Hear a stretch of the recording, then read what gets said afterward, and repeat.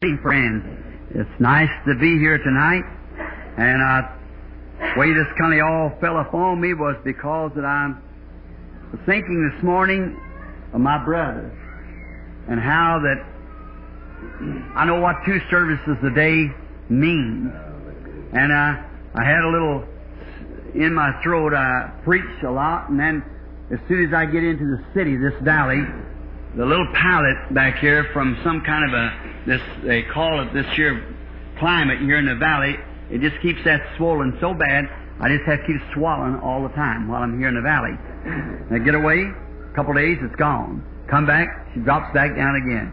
And I kind of had a feeling for Brother Neville, knowing that we just maybe a little further up the road than what some of you young fellows are, and so we're looking the other way, so we kind of feel for each other.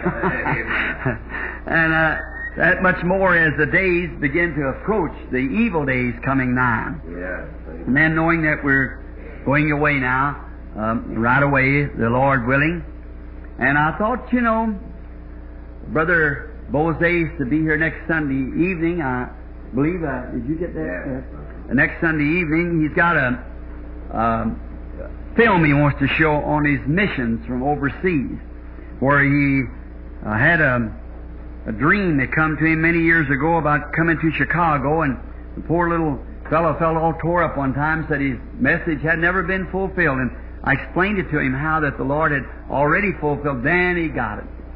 So then the Lord gave him another dream, and then when the interpretation come, told him where to go and what to do, and he went over there, and through Kenya and Tanzania and Uganda, and those nations in there, is just marvelous what the Lord has done for them in their missions. And He wants to show the picture just to show what the Lord is doing amongst those people, the African tribes in there.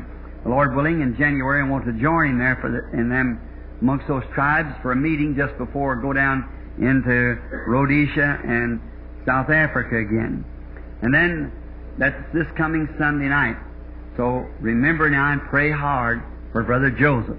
He's been a nice little brother. I've appreciated him very much, his fellowship and so forth.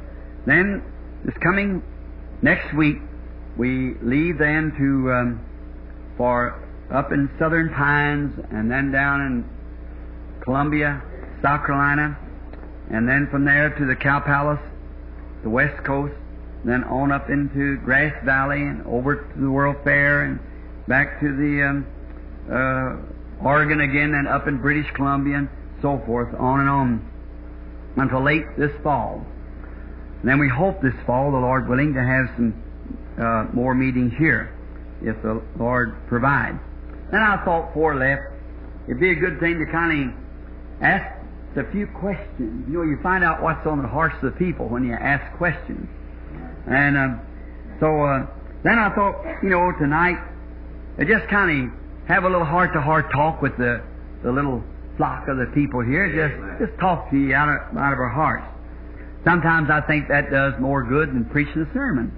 Just kind of understand one another better. We're grateful to God for what we have seen Him do this week in answer to prayer. It's been very outstanding. And so we are grateful, just so grateful. And we see the time and the end time approaching, knowing that something's fixing to happen. There's no one but what knows that's true. If he's a thinker, we know we look through that through the ages. Each one has watched it, but it's too much happening now. We know that's right. Can't be far away.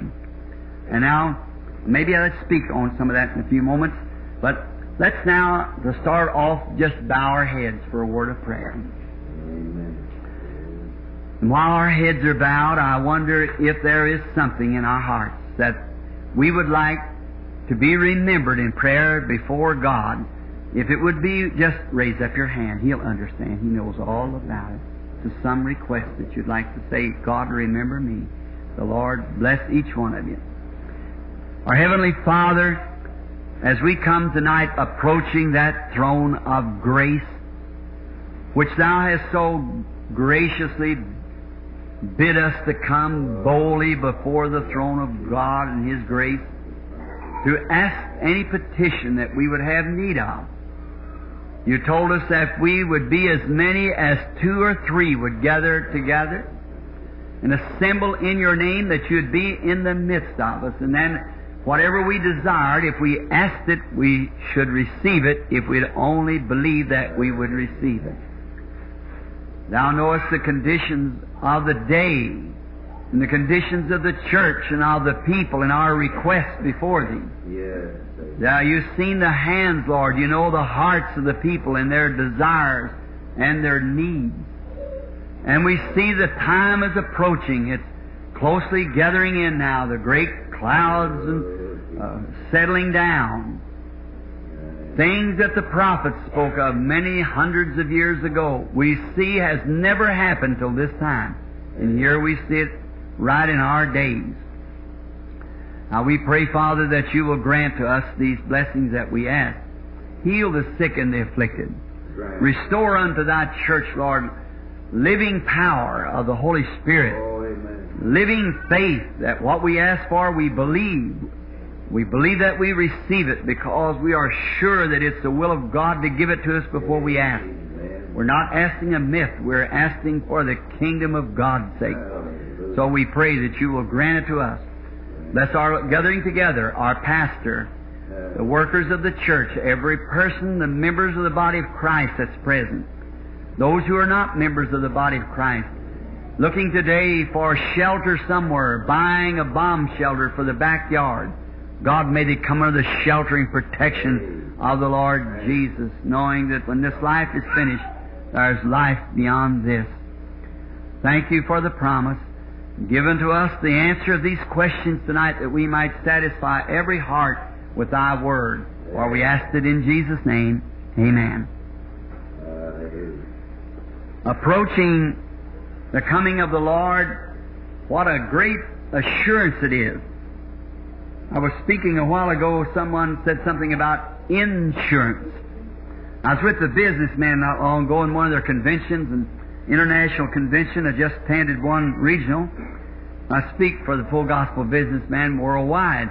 And then this convention, being on the West Coast, and all the celebrities sitting there from all over the world with so dressed and dignified, one of them said to me, I heard somebody call you Reverend. I said, yes, sir. He said, you're a preacher? I said, yes, sir. He said, what you doing with these businessmen? I said, I am a businessman. Oh. So what kind of business you in? I said, assurance. He misunderstood me. He thought I meant insurance. So he said to me, what company are you with? I said, the Heavenly Company.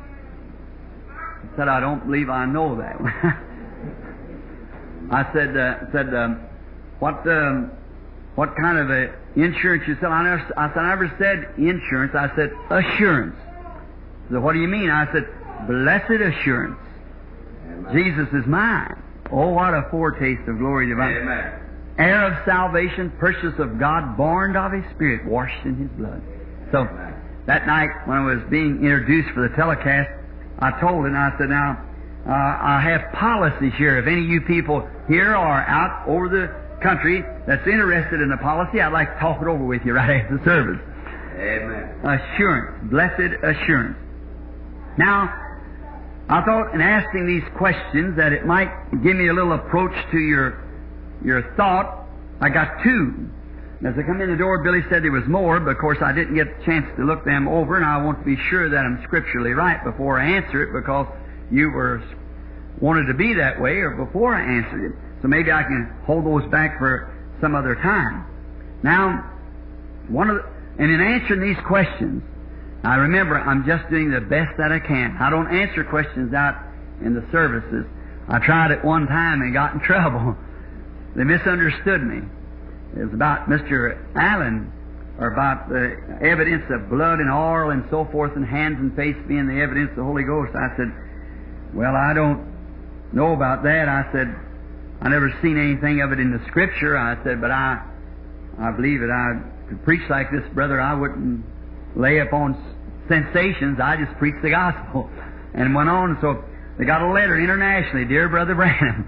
So it went everywhere, and he just misunderstood it. We sent them the tapes and let them play it over and see. I said that I condemned the man. I did not. I never condemned any brother. Sometimes I can disagree with them, but that's on friendly basis. And then here not long ago, a man wrote a book about this man, about biting of devils. Now I thought it'd be a time maybe to pay up or to let him know. And the man that wrote the book had criticized every evangelist on the field but me, and he was sitting right in my meeting. So I said, I appreciate not the criticism, but I said the brother, frankly, he complimented it on Christian Digest. He said that I was one who never taken up offerings and begged people for monies and so forth like that, and he appreciated it. And the man sitting there, but a chance that I know that the man had said something about Brother Allen that wasn't right. He said, A. Allen wrote this book of Biting of Devils. Now, A. Allen never wrote that book. I know the writer of that book. And I said, now, if the man who wrote it wasn't sincere enough to go out and check up to see who wrote it before he criticized Brother Allen, I kind of believe some of his other criticisms not due these brethren. See, and the man's sitting right there taking up for me, but it was just let him know that his statement was wrong. You see, that Brother Allen never wrote that book, Biting of Devils. Now, in answering these questions, they are the best of my knowledge, and I'll try to answer them by the Scriptures. Now, the first one is found, I believe, in 1 Corinthians, the 7th chapter, and the 15th verse. So now, we will try to go over to that Scripture and see what it looks like, and see if we can help this precious person who's asking the question. Now, 1 Corinthians, 7th chapter, 15th verse. And I suppose the person's present now. Now, here's the way it reads. But if the unmarried depart, let him depart. A brother or sister is not under bondage in such a case, but God has called us unto peace. Now, 1 Corinthians, 7th chapter, 15th verse. Now, the question they ask, Brother Branham, does this mean a sister or a brother is free to remarry? No. See, you don't get his question there and what he's saying. They're not free. See, that would make a contradiction in the Scripture, and the Scriptures doesn't contradict themselves at all. See, now, you see, like, you can make the Scripture just by reading one verse, say anything you want it to say to fit your thought. But you've got to take the thought that they're talking on. Like if I was talking to Brother Neville and you heard me say the word bored, and then you go away, you'd say, you know what he's talking about?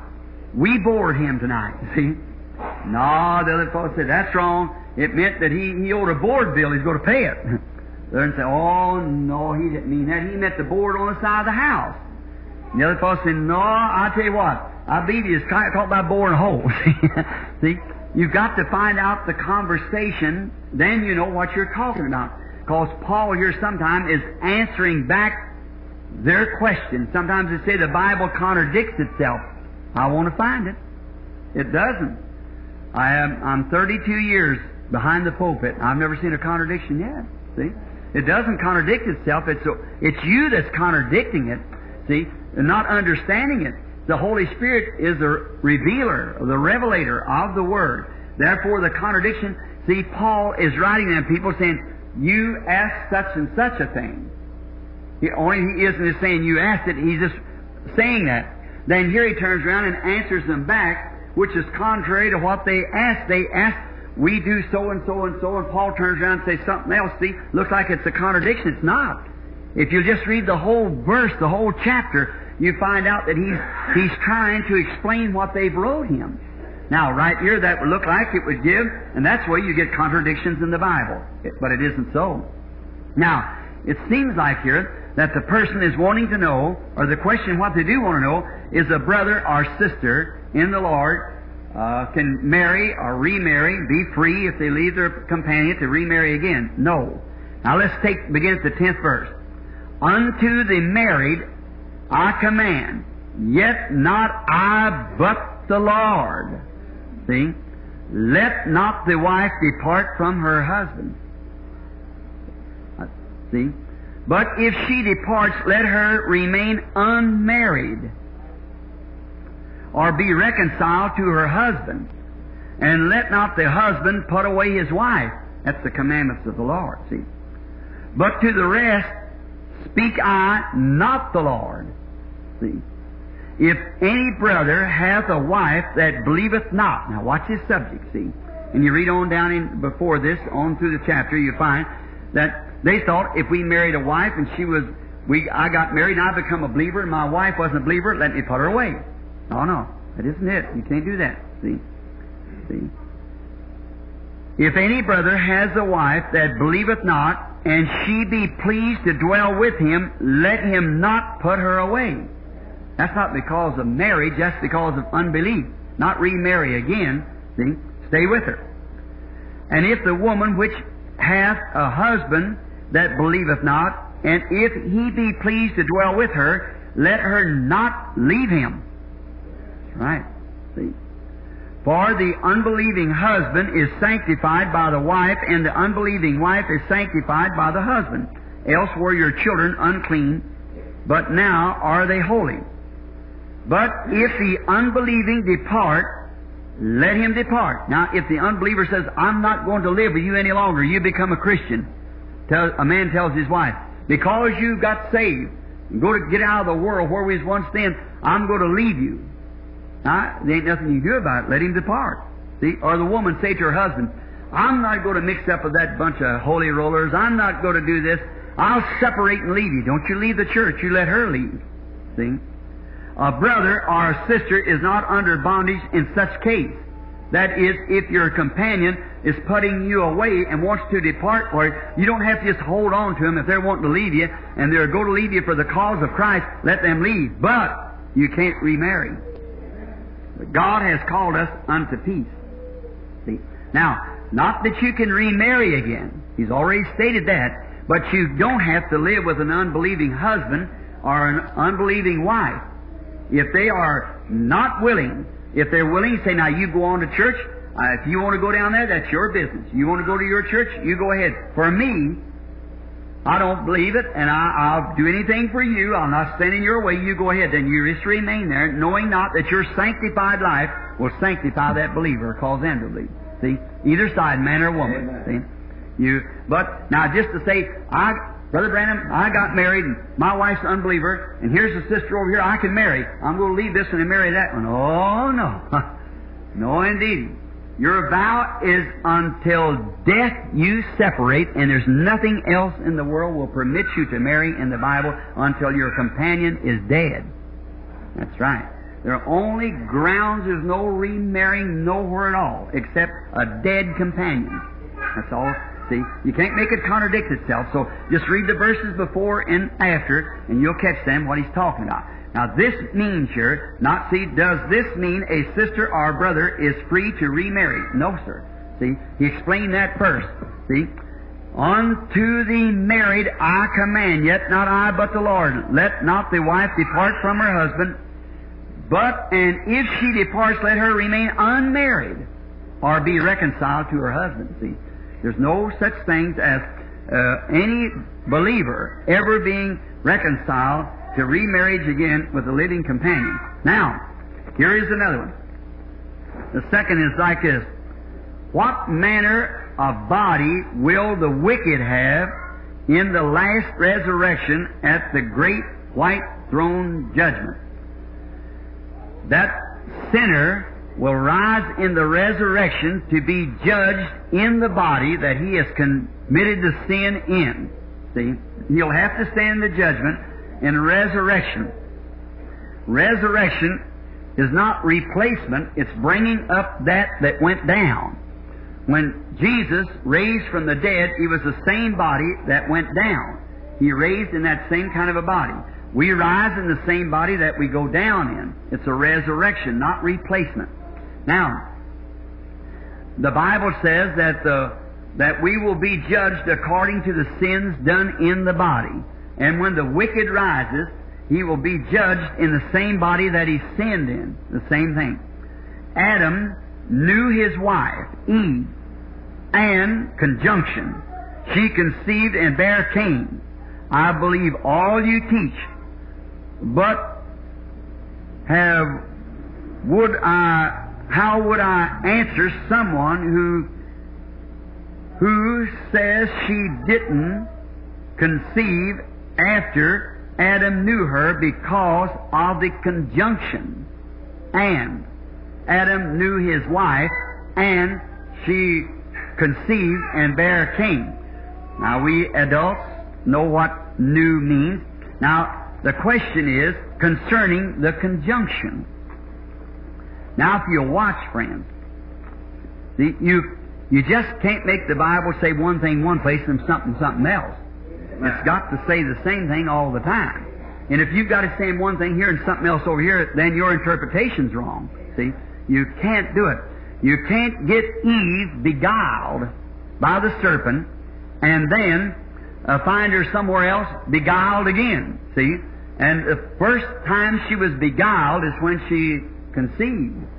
You can't make her beguiled twice. Just let me show you on your conjunctions. In reading the Bible, you must know where your conjunctions go. Conjunction is tying your sentence together. See? Now watch this. Now in Genesis 1:26, watch this conjunction. And then you explain this, and then I'll tell you how when Adam knew his wife. Genesis, the first chapter, and beginning with the 26th verse. Now, listen close. God has made His creation now. And God let the earth bring forth of the creeping things and all the things that the earth brought forth. Now, in 26th verse of the first chapter of Genesis, and God said, let us make man in our own image after our own likeness. Let them, man, not him, them. See? Plural. Have dominion over the fishes of the sea and over the fowls of the air and over the cattle and over, see the and tying together, over the earth and over every creeping thing that creepeth upon the earth. So God created man in His own image. In the image of God created He him. Male and female created He them. Both man and woman. And God blessed them after His creation, and said unto them, be fruitful and multiply and replenish the earth and subdue it. Conjunction after conjunction of what? Man's to be multiplying, and after multiplying, then subdue the earth. That's plumbing to the millennium. See? All right. Subdue the earth. All right. And have dominion over the fishes of the sea and the fowls of the air and over every living thing that moveth up on the earth.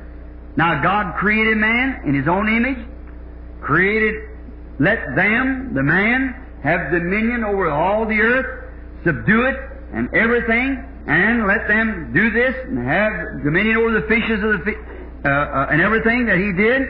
And then we find out in Genesis 2:7. Listen to this. After God had done made the earth, done created man, done give him dominion over the earth, done give him everything that he's got, and God created them, told him to multiply and replenish the earth, and all these things. And after 7 more verses, the things that He finished in the heavens and earth and everything, and the Lord God formed man out of the dust of the ground. And here He is, and conjunction, making a man that He's already made. See? Making a man, and tying his sentence together, God formed man out of the dust of the ground and breathed a breath into his nostrils, the breath of life, and man became a living soul. Now, think of that. After He had done made man, women, and man, in Genesis 1:26-28, He made man in His own image, created him, and give him, subdued the kingdoms, and give him all these powers and everything, and yet He had never created a man yet. See? Satan had already beguiled Eve. Of course Adam knew her, but she's already beguiled. Because right back here, when they come into the judgment, He said, and God brought them together and said, who did this? Asked him the question. Adam said, the woman you give me. And the woman said, the serpent beguiled me. And God put a curse upon him and everything like that. And then Adam knew his wife. Actually, she was already beguiled and become a mother. Just the same as God made man way back here in Genesis 1:26, and yet he had never been formed yet. See? All right. Now watch. Let's get down here and read also. And Adam called his wife Eve because she was the mother of all living things. Mother of all living. Called his wife, called the woman wife because she was, or woman because she is of all living things. And unto Adam also and to his wife did the Lord make coats of skin to cover them. Now notice, in Genesis again, 1:21, God created the whales in the sea. He done everything and made the creation, made man in His own image, made man, not a man, whole man, all of them, in His own image. See? And as the image of God created He them, male and female, created Him both like that. And now we find out over here again, after He made man in His own image, after He created him over here, male and female, here He makes man out of the dust of the earth. And then after He did that, after He done made him male and female, then He comes back here and makes a woman for him. After He already made him. See?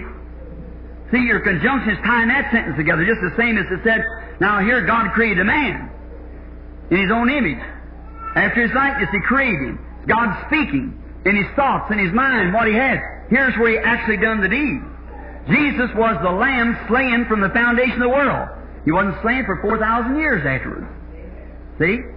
So the serpent had beguiled Eve. That's the truly. Then after the judgment was set, then Adam knew his wife. And then she conceived and brought forth a son, Cain. You get it? See? The conjunction just carrying on what Adam did, not what was done before Adam. And look here, if you'd like to carry that out, and that great statement here, I believe we find it over here in the in the 4th chapter, I believe it is. And Adam knew his wife, and she conceived and bare Cain, and the conjunction said, I have gotten a man from the Lord. Then it actually wasn't Adam, it was God's son. See? See? If you want to put your conjunction where that, see, and again. I have gotten a man from God. Then saying that God give her that discriminating thing called Cain. Where did that resource of all that bile and filth and things that Cain had coming from God? Couldn't be. See? She was beguiled by the serpent. And the serpent, she has already become mother. Then Adam knew her. Certainly he did. He went and lived with her as a wife. But she was already to be mother of this child. And then when Adam's son finally was born, he was a gentle, sweet, humble, meek person, like Adam. But this fella, where did that pure line, where did that sin come from? Where did this fella, Cain, that murder? And the Bible said that the devil is a murderer. Where did that lie come from? The devil is the father of a lie. He's a liar and the father of a lie. It had to come from some resource outside of God. So Cain was the evil one. And his father was Satan. And he brought forth this evil one. And then, of course, Adam knew his wife, certainly. And yeah, maybe if you said like this, I might say, taking myself. Well, now, Rebecca was born. And after a while, come along, I was reading one day the story of Joseph.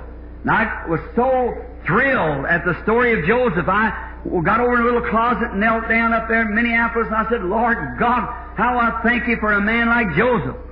And I thought, if I wished I'd have named Billy Paul, Joseph, after that great noble character, there's not one mark against him nowhere in the Bible. Perfect type of Christ in every way.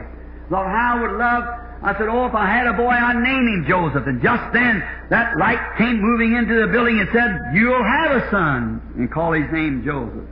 Yeah. I knew my wife. Sure, she brought forth Sarah. Then I knew my wife, and she brought forth Joseph. See what I mean? It had nothing to do with the first. God's promise was Joseph. Sarah come between that. Not placing Sarah in that kind of a predicament, but just to show you what I mean, see, that Sarah was God sent too. And so then we know that. Now, but see, God, when He passed the judgment upon Adam and Eve, she has already done the sin before He could pass the judgment. And listen, did you ever know that the first child was ever born in the world was born in sin, shaped in iniquity, come to the world speaking lies? The very first one that was ever born was born that way. Because you said, what about Adam and Eve? They wasn't born. They were created. See? But the first child ever come was born in sin, so it has to be that line. A man that's born of a woman is a few days and full of trouble. He's born in sin. That's the reason he has to be reborn again. See? By the Spirit. Not by spiritual thought, by spiritual birth. See? That regeneration makes him a new creature. The first man was born in sin. Then there had to be one come without sex. Now, if sex wasn't the first thing, then why did they have to have one in sex to redeem the whole human race? Why didn't they just bring one down the corridors and said, here's the just one that thinks right? It had to come through the sex. Come through woman. Because that's where it come in the first place. Through sex brought unrighteousness, and through sex brought righteousness. See? God, without an adultery, without sexual desire, brought forth Jesus Christ by immaculate conception, by overshadowing Mary and creating in her this baby that come by sex. And through that, His holy blood redeemed the whole fallen race. Yeah. See? So it has to be. No other way forward. Every man that's born of a woman is death-bound. He's dead when he's born. Yeah. Right. That's the reason I was talking the other day, how that we have that blessed assurance now. When Israel, I speak so many things, it's got nothing to it, but sometimes the Lord gives me something and it just thrills me. So when He gave me that, it thrilled me more than anything I've ever had in years. When He gave me that the other day, when I seen that Israel, a slave, had no home, God's children, throwing molded bread, anything they want to. Oh, if they could only have a home where they could live in peace, earn their living by the sweat of their brow. And one day, coming down out of the wilderness, come a prophet, led by a pillar of fire, and told them of a promised land. Nobody had never been there. They know nothing of it. But it was a promise.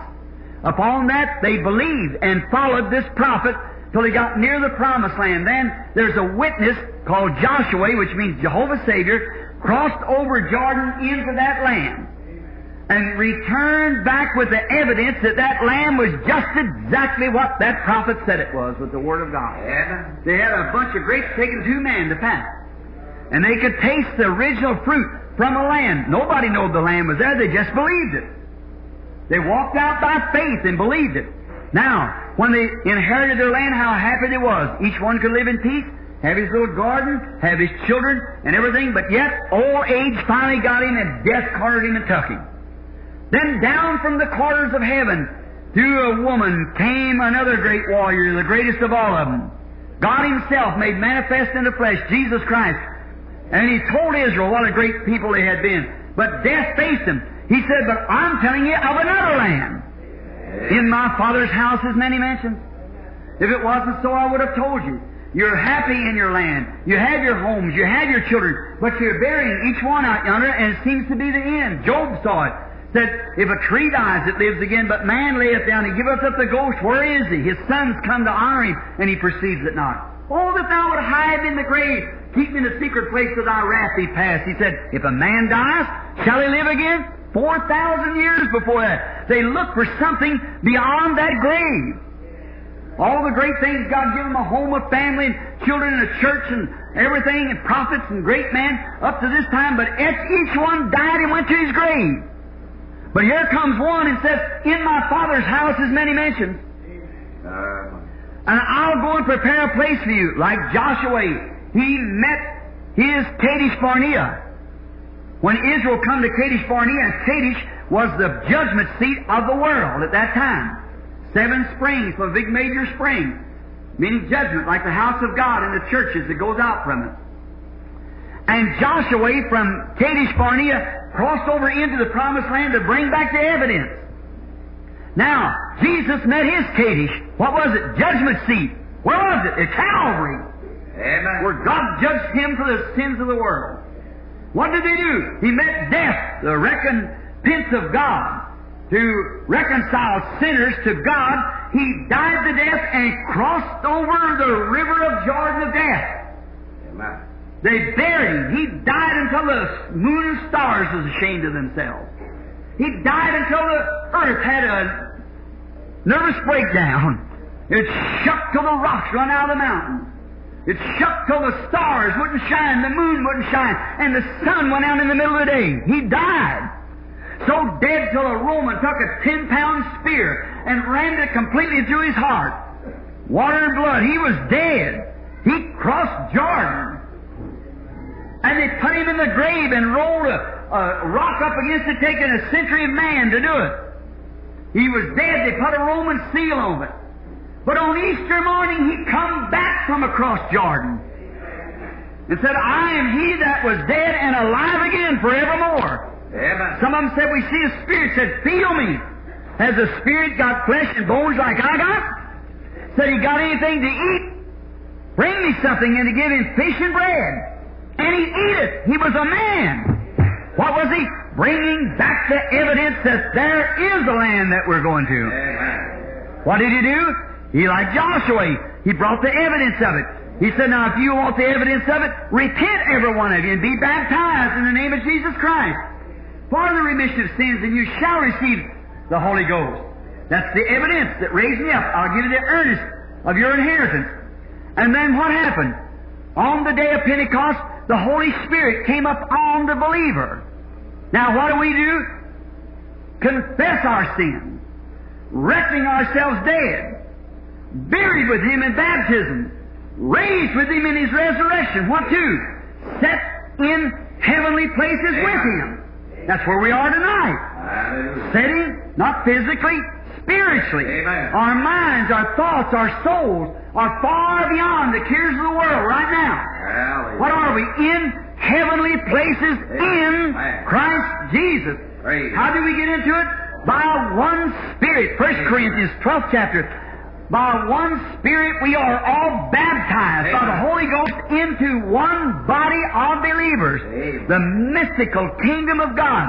In there we look back and see where we used to lie and steal and cheat and smoke and do the things that's wrong. We've raised from that.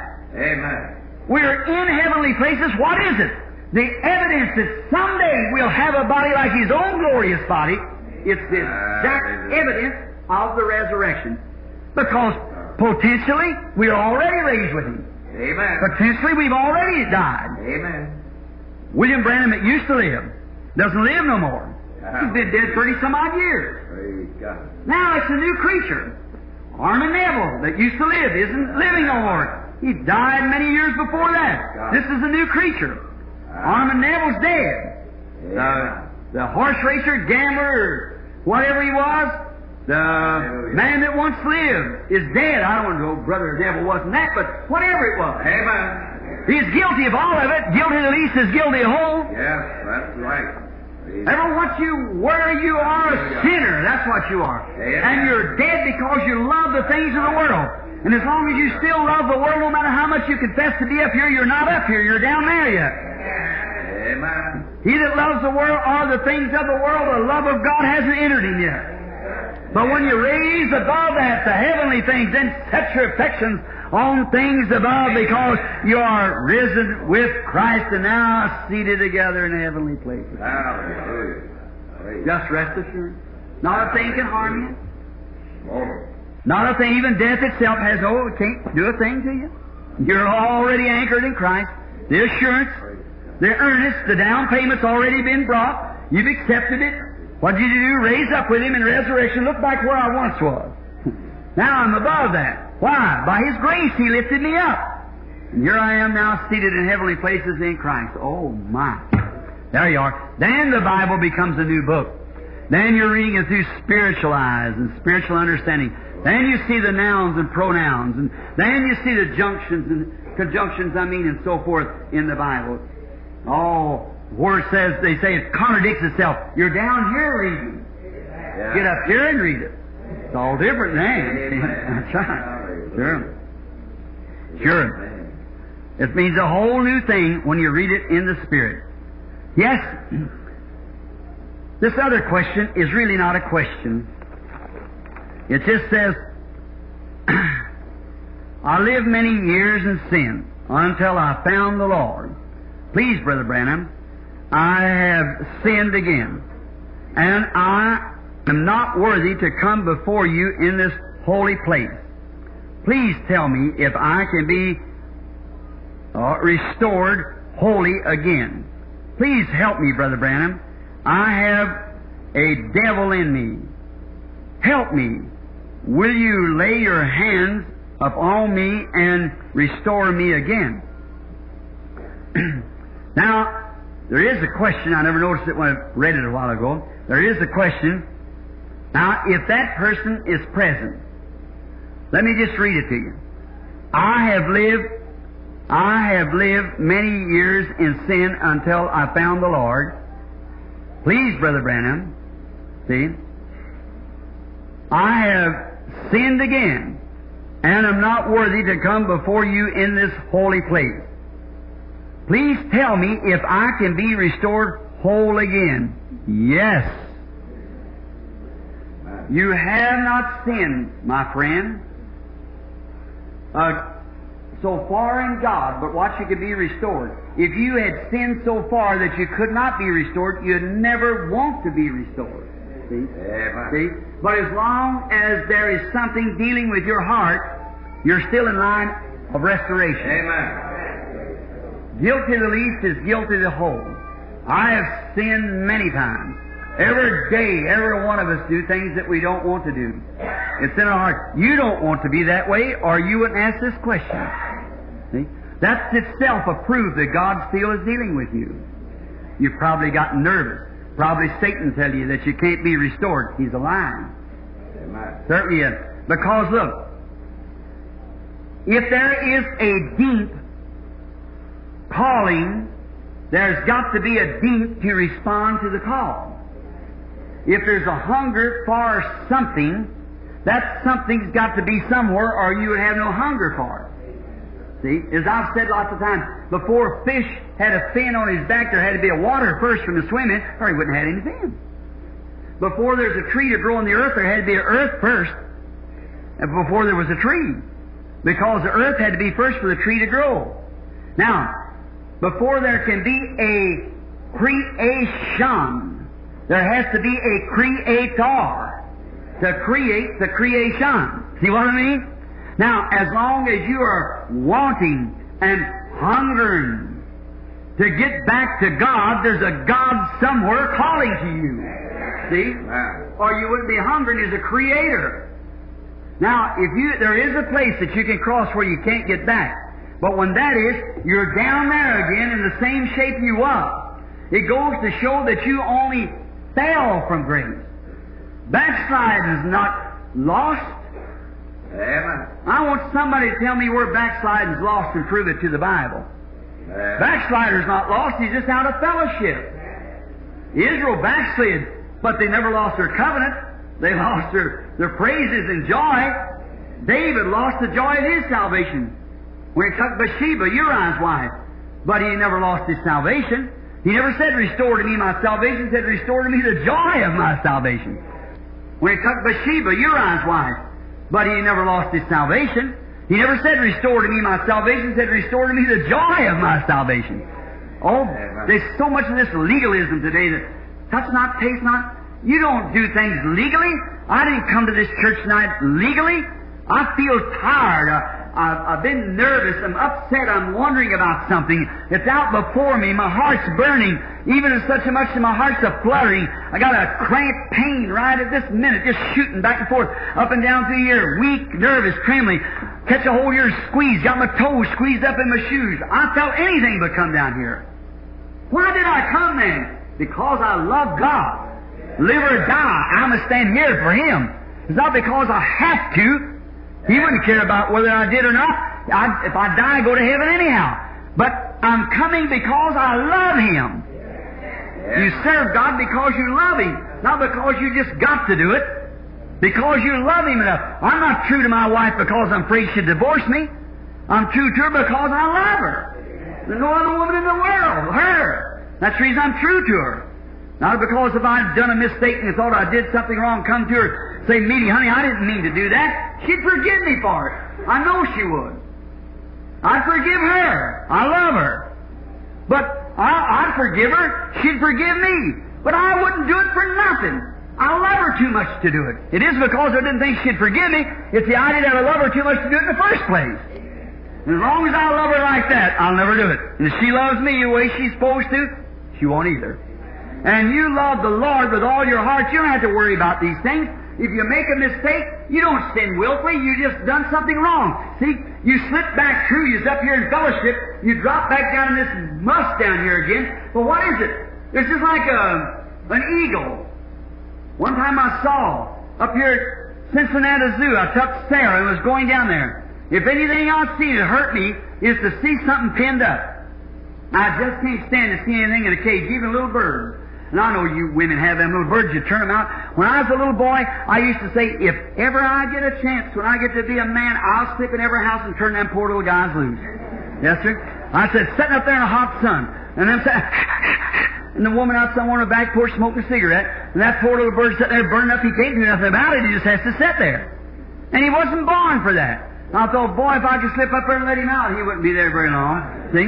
I hate to see anything pinned up. I hate to see a man calls himself Christian and pinned down by some kind of a church creed. I can't say amen. I can't believe in that. The pastor says don't believe it. Oh, my goodness. You're born free. And then how about a big eagle? He's a heavenly bird. He lives way and above the clouds. That's where he goes of a morning, way so high nothing else can follow him. Not another bird, he'd disintegrate in the air if he tried to follow him. He's a special made bird. And then somebody had caught him in a man-made trap. He caught this big eagle and put him in this cage. And the poor old fella, I looked at him and my heart just burned. He looked at that side like that and he didn't know how to get out of that cage. He would just get across there and he knowed how he'd take off. And he'd start flopping his wings and here he'd go, he'd bang his head up against the bars and beat the feathers out of his arm. Wing feathers here and all across his head till it was bleeding. He hit that bar so hard and knocked him plumb back on his back. He'd lay there and roll them worry-looking eyes, look up towards that sky. There's where I belong. There's my home. There's where I was born for. But looky, between me and there is a cage. Well, the only thing I know, I'm putting my mind to it, and here I come, and bang, they go right back again. I thought, oh my, isn't that terrible? I wish they'd sell him to me. I'd pawn my Ford to buy him. See? Just to turn him loose. See? Oh, it made me feel so bad. That poor big bird there beat the feathers. I thought that's the most horrible sight I ever seen. No, I take it back. The most horrible sight I ever seen is a man born to be a son of God and then pinned up in some creed. And he looks up there and sees a God that he really wants to serve, but he just can't do it.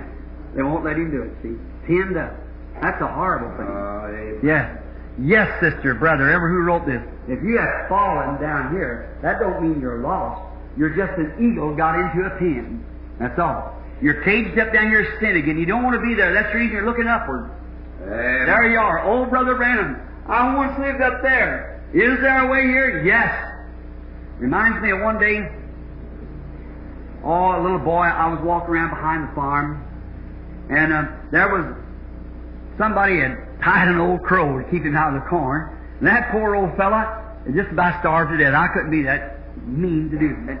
He tied the old crow by the foot, and the old fella would eat everything that was around. He couldn't get nothing else. The farmer just left him. And he was so poor that he couldn't even get up. And the crows would fly over and say, Call, call, call. In other words, say, come on, Johnny Crow. Winter time's coming. Let's go south. But he couldn't do it. He was tired. So one day, a certain fellow come by and seen that poor old crow, so he just went over and caught him and untied him. He said, go on, boy, you're free. See? And so then, the first thing he kept walking around, here come the crows over hollering, come on, Johnny Crow, call, call, call, let's go south, the winter's coming. You're going to freeze to death. If he could look back and say, can't do it. See, he'd been so used to being tied. See? He just thought he was still tied. You may think you're tied too, brother, sister, that wrote this question. You may think the devil's got you tied down there. He's lying. There was one time a man come to earth, Jesus Christ, the Son of God. He untied you. Don't you believe it? You don't have to stay down there. No, sir, you're free. That's right. Amen. He died in your place to take away your sins. You just believe on Him. Flop your wings and fly away with the rest of them. Don't stay in that pit of the devil. No, sir. Now, will you lay hands upon me and free from it? Sister dear or brother dear, sure, I'd lay hands on you, but that wouldn't free you. What would free you is to understand that you're already free. Amen. You're already untied. You don't have to worry about being free. You're already free. Jesus made you free. Amen. You're not getting entangled in the yoke of bondage. You're free as you can be. You don't have to be tangled up. Laying my hands on you is just a tradition. We might do that. Well, I could do that, but that still wouldn't set you free until you accept what He done for you. That's just me saying, Lord, I believe it. Well, you just lay your hands by faith upon Him and say, Lord, I believe it. Up you come. That's right. Confess your sins. See? He that hides his sins will not prosper. Covers his sins. But he that will confess his sins, there's where you get freedom and justification. When you're willing to say, I'm sinned, I'm wrong. That's what you said here. I have fallen. I'm sinned. I'm dead wrong. Is there a chance for me to be whole again? Absolutely. The minute that you desire it, that shows that God dropped the lifeline down to pick you up. Just rise up on His lifeline of faith and prayer, move right on up into the rest of the eagles like that, go flopping away. That's right. Yes, laying on of hands, that's a great thing. I believe in that. I believe in laying on of hands. I sure do. But that isn't what does it. I could lay hands upon the people week in and week out, and still it would do no good until you accept what Christ did for you. That's only my sanction, laying hands. They laid hands on the elders. They did those things. It was their sanction before God that they give their faith to it. They give their belief to it. See, sometimes it's like things... I am so misunderstood so many times. Last night, I'm halting between opinions. And I don't know just which way to turn. I'm myself. I'm between opinion. I don't know what to do. I hope this is just the church natural or the church spiritual setting here, rather. I don't guess they're recording this, so I'll just say what I want to. I wanted a little heart-to-heart talk with you. I believe I'll just take it anyhow. I had a note wrote here with a scripture whether if I didn't, I was going to speak on the end-time evangelism. What the end-time evangelism is. Maybe I'll say that for another day. I like to talk to you from my heart. Just from the bottom of my heart. I'm between opinions. I don't know just which way to turn. I want your prayer. This little coaxing in here on these things is just getting an opportunity to talk to you a few minutes. Something else I want to tell you. See? I realize that we're real close to something. Now don't misunderstand. Don't do it. See? A man come to me the other day. It made me feel real bad. I thought, surely I haven't been that loose in teaching. See? He said, Brother Branham, in about so many days I'm supposed to be operated on, next 15, 20 days. Said, you think Jesus will be here? I won't even have to have that operation. See? You see, you misunderstand it. Don't do that. See? Don't do that. Jesus may not come for another 5,000 years. I don't know. He may be here yet tonight. He may come tomorrow. I don't know when He's coming. Nobody else knows. Frankly, He don't even know Himself. That's what He said. Nobody knows. But did you know Paul looked for Him to come every day? Yeah. John on the Isle of Patmos thought he'd live to see it. Sure it is. Irenaeus thought sure is in his days. All the rest of them, Polycarp, St. Martin, all down through the age. Luther thought surely that's it. Wesley said this is the time. Charles Finney, John Knox, Calvin, Spurgeon, every one of them said this is the time. Amen. Billy Sunday on down to this day here, Amen. everyone, this is the time. We're looking for it. We don't know when the time is. I'm believing it's this time. Now I want to hold the torchlight up. And listen, I've kept this right. I want to live each moment of my life that I'm looking for in the next moment. Yeah. But I want to carry on like it would be 10,000 years from now. I still want to sow seeds, reap the harvest. I want to preach the gospel, carry on just as I always did. Amen. On like that, with my eyes up watching, Amen. pulling the cradle of getting the sheaves, the grain. And then next year I'll sow my crop again. Lord, I thought you'd be here last year, but if you're not, you may come this year. So I'll put my crop in to raise my children. If you tarry, they'll have something to eat. If you don't, I'll be looking for you. There you are. See? Just carry on just normally. If I thought he was coming in the morning, tonight I'd preach the same message I'm preaching now. If I thought he's coming in the morning, I wouldn't go out and sell my car. I wouldn't go do this, that, or the other. I'd just go right on as the ordinary went. Because every moment I'm watching for him to come. Because he might come just for you. It might be your hour. Might be tonight. Maybe it's my hour tonight. I don't know. But one of them's going to be our hour. And what difference does it make if I'm living here or I'm buried out yonder? For if I am already paid the penalty of death, I'll be there before any man that's a living. Right? I say this, 2 Thessalonians 5th chapter, I say this to you in the commandments of the Lord. We which are alive and remain to the coming of the Lord shall not hinder or prevent those that are asleep. For the trumpet of God shall sound, and the dead in Christ shall rise first. Amen. The privilege of those that are dead will come forth first. That's how we know that it's at the hand. Amen. See, then we which are alive and remain shall be changed in a moment, twinkling of an eye, and shall be caught up together with them. Amen. To meet the Lord there. So what difference does it make if I died in the time of Noah, if I died in the time of Abraham, if I died in the time of the apostles, if I died 2 weeks ago or right now? What difference would it make? I'll be there in a moment, in a twinkling of an eye. Amen. I'm only resting until that time. Now, the gathering will be unto the Lord. As Jacob in 49th chapter, he said, when Shiloh comes, Amen. and the gathering will be unto him. There'll not be a lawgiver go until from between the feet until Shiloh comes, speaking of Judah, and to him shall the gathering be. Amen.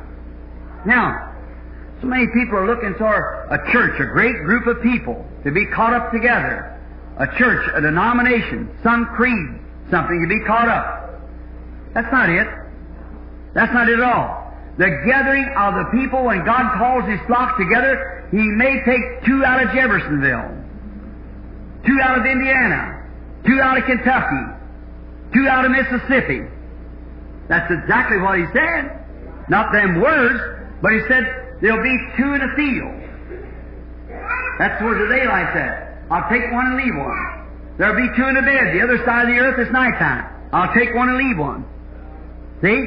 The gathering of the people will be not planish for a group here. It'll be a universal resurrection gathering together. And the rapture will come the same way, because He said, when one fell asleep in this watch, one in that watch, on down to the 7th watch, and then when the bridegroom comes, all of them awake.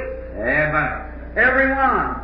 All the way from the time of Genesis until the end of Revelation. Every one of them awakened. That's right. To get ready to go in. Now you see, He shows that all the dead will rise forth from the grave at His coming. The righteous, the bride, the sleeping ones that's in the grave will rise at the resurrection. Then He shows that the people that are living on earth, it'll be one here and one there. It will not be a bunch of people gathered together in a little group. For there will be one in the field, or two in the field. I'll take one and leave one. There comes one of the church out of daylight. On the other side of the earth, there'll be two in bed. I'll take one and leave one. Is that right? Amen. So the gathering will be unto Christ, whether I am in Jeffersonville, whether I am in Sweden, whether I am, and wherever it is the gathering will be unto the shepherd. See? And then together we'll be caught up with the resurrection to meet the Lord in the air. People will be coming from all parts of the earth that's living, people that's dead, and so forth will rise, and together the church will be caught up together to meet the Lord in the air. See? His coming will be universal. It will not be just coming to Louisville. It will not be just coming to the Baptist, to the Presbyterian. It'll be the pure in heart shall see God. And the resurrection and the gathering shall be from everywhere. And now, when is it coming? Maybe tonight. Maybe tomorrow. Maybe this year. Maybe 50 years. Maybe 100 years. Maybe another 1,000 years. I don't know. Nobody else knows. But let's us, you and I, live tonight like it was going to be yet tonight. Amen. But now, in doing like you said, I have an operation. Well, if you have to have an operation, having faith for deliverance, go ahead and have the operation. If I was going to buy, someone come and wrote me a note the other day and said, a great letter, and said, Brother Branham, I don't know what to do. He said, me and my wife has been so faithful to God as we could be. We've raised our children. And said, now, what I'm wondering, said, we have saved up a farm, bought a farm. I said, how we love it. There's a spring there. There's a creek runs through the places out in Oregon. And said, we hear that you're coming to Oregon. I tell you what we've decided to do. We know that we thought we would save it up for the children because none of them are Christians. Said we thought we'd save it up for them as they have to stay here to go through the tribulation, and save it for them and let them have something, for we believe that we'll be in the rapture. Therefore, we don't know what to do about that. So perhaps when you come, we'll just turn the farm over to you. See? And then you can do with it whatever you want to. I wrote back. I said, how thoughtful it is of you to think of your children.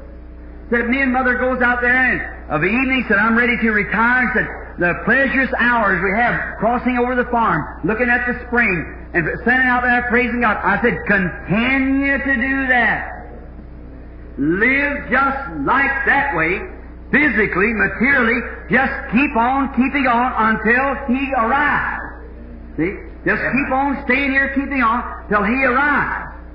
Plan, go ahead, make that if the Lord willing. If the Lord willing. I'll do this if the Lord willing. He may come before that time. But just keep on going on just like you are but keep your soul trimmed that He might come at any minute. See? Be ready. For you see, He might come for you any minute, any second, the next heartbeat, the next breath. He may come for you. But just continue on doing whatever you want to. As long as it's true and decent and upright, go ahead and do it. Now, we know that we're facing something. I know it. You know it. Amen. I don't know which way to turn. You remember about 4 years ago in Chicago, one day the Spirit of the Lord came up on me and I said, this is it. And the revival is over. And America has turned down her opportunity. It's on tape. And there won't be no more. Her last opportunity she's turned down. I want you to watch. Does anybody know what day that was on the tape? We've got it. Leo and Jean's got it. I heard it here not long ago. Bose put it in his paper. And so just watch what's happened since then. See? The revival is stopped. Amen. I said that over at Blue Lake the other night. And the little fellow got back up next morning and said, Brother Branham might say the Pentecostals has had it, but not me. Glory to God, hallelujah. And the horn. See? But the little fellow just didn't know which end of the horn he was blowing from. See? He doesn't understand. See? He doesn't know. It's all right, enthused, that's perfectly all right. But look around. What are they doing? What's the matter with the people? What's happened to the revival? What's happened to Billy Graham, Oral Roberts, the rest of them? Amen. Where is the revival going on? It's finished. The smoke is done, settled up. The seeds are sown. The meeting is over. The fires are burnt down. In the old temple of Rome and Vesta, when the fires went out, the merchants went home at the altars. Yeah. Now, we see the revival's not on. It isn't the enthusiasm. Then I think about the river, 1936. Oh, amen. I think what he said. What happened there? Many of you know, just a boy. And baptizing, my first baptism, when that angel of the Lord came down and stood over where I was at. Some people said you didn't see it. Then science proved that it was so. See? Now, what did he say there? As it was. As John the Baptist was sent forth to forerun the first coming of Christ, your message will forerun the second coming. I've watched that across the earth, around the world. Amen. It went just almost overnight. Revivals broke out everywhere. Amen. Revival fires was burning everywhere. It's been the greatest revival we've ever known of. Amen. What was anything before that? Not a thing. When 2 weeks before that, I heard a man make a speech in New Albany. He said people used to believe that ballyhoo of revival, like Billy Sunday and them. Said we know that there cannot be no more than that. People want concrete evidence. There's no such a thing. When there's making that big ballyhoo at the same time, God blast forth the greatest revival we had since the early centuries. More people has been saved. Millions. Amen. Statistics shows that a man's message lasts 3 years. Any of them. Then he lives upon his reputation the rest of the time until God calls him. Now, that's been since Christ. This is 3.5, see.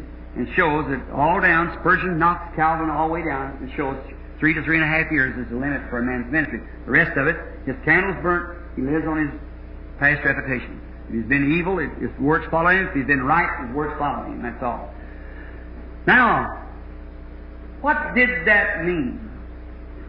I've been preaching to this church here and telling you that I believe there was a great one coming. Amen.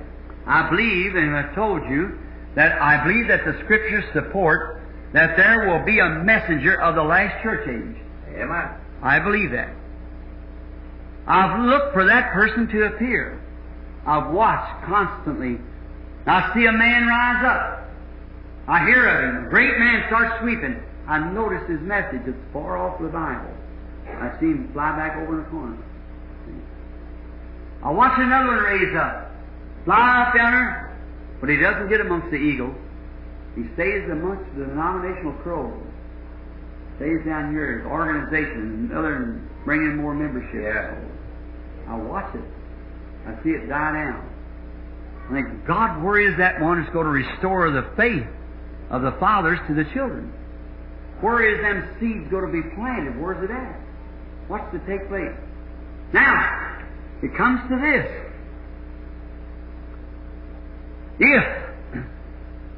If that message down on the river that day, if that was it, the coming of the Lord's at hand. Amen. It's about here. Amen. If it isn't, there's a lull before the storm. Amen. I don't know. He hasn't revealed it to me. I'm trying to wonder, was that his official message? Was that what all he wanted me to say? Was that when he commissioned? Is that all of it? If it is, we are real near. Amen. It's later than you think. Amen. If it wasn't, there's a lull before a storm. Now, someone wrote me here not long ago and asked me, said, if you do not believe that the church goes through the tribulation period, how about Revelation 13, how they overcome by the blood of the Lamb and their testimony? The person asked that question.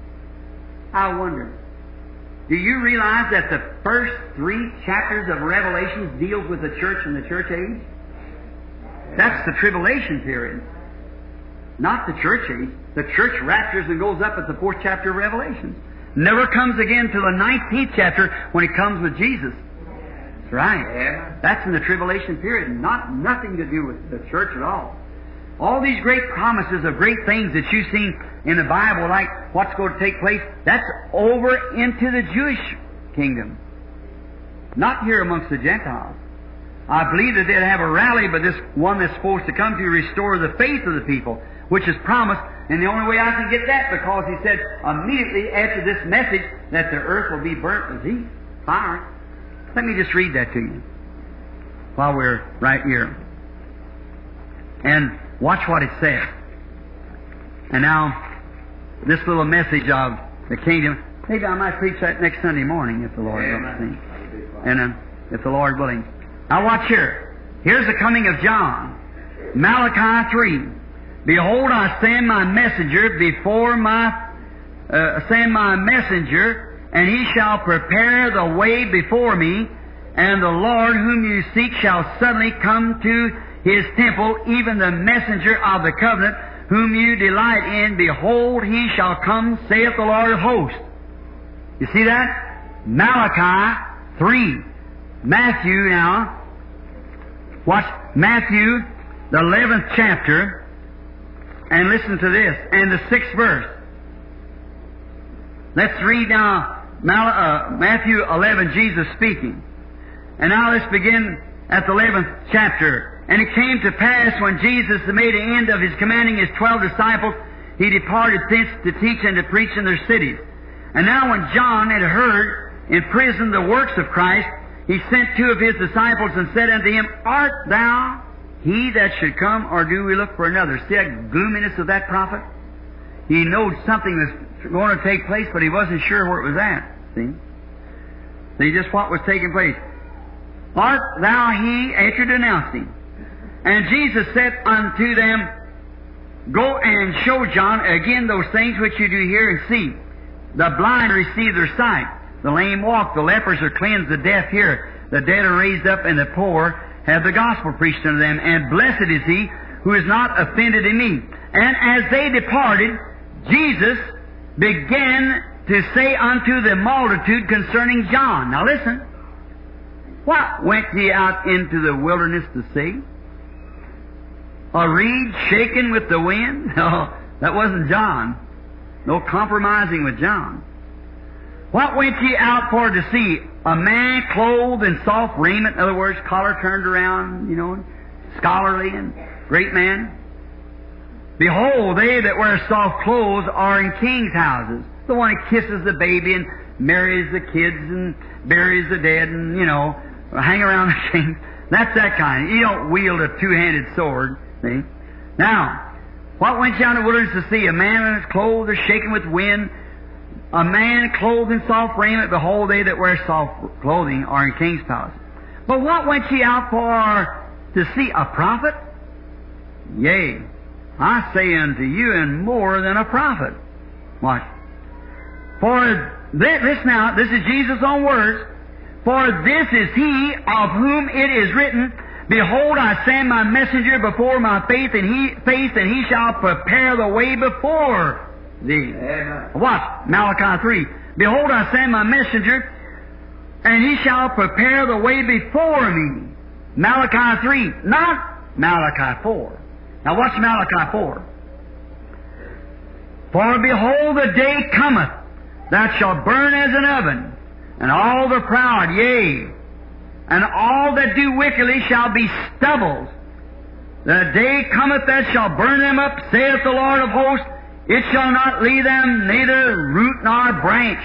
That's the tribulation and destruction. See? That's coming.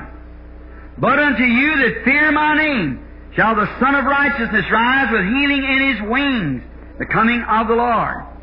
And ye shall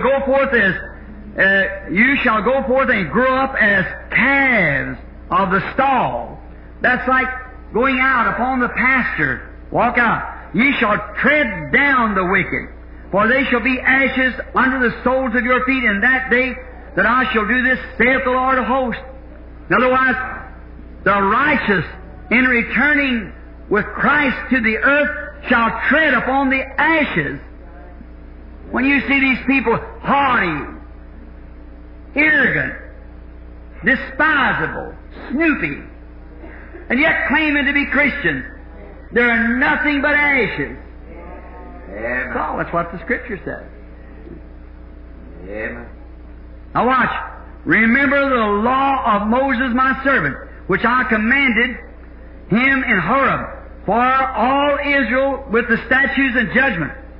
Behold, I will send unto you Elijah the prophet, before the coming of that great and dreadful day of the Lord.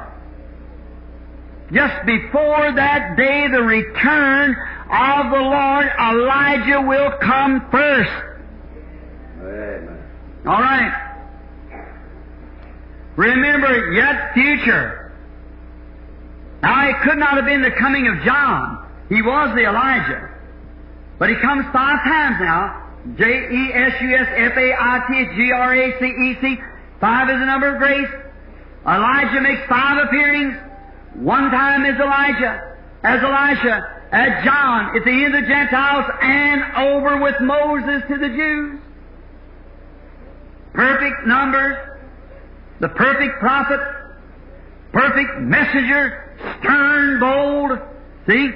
Notice, I will send to you Elijah before the coming of the day, great and dreadful day of the Lord. And he shall turn the hearts of the fathers to the children, and the hearts of the children to the fathers, lest I come and smite the earth with a curse. See? Not the first coming of the introduction, that was John. Because the earth never burnt as a stubble. The righteous never walked out upon the ashes of the wicked. Amen. But just before this takes place will Elisha come. Amen. And what will he do? Restore the faith of the children back to the Father. Amen. The original faith of the Bible. When I see a man come, I think, that must be him. There's a man rising in fame. Look at him. The churches is going, what's he doing? 1,000 miles off the Bible. Help us. What does he do? Wander around. Air gives out and down he goes. See? Having a form of godliness and denying the power thereof. Denying the faith, don't believe in the Bible, saying, holding on to creeds, denominations, getting denominational children. Got to fall. There he goes right back. Where is that one that's going to sow that seed for that end-time church? Amen. Where is that ripening seed that promised Elijah? And immediately after his day shall the great tribulation set in and burn the earth. And then at the return of the church and the bride in Christ shall walk out upon their ashes. Amen.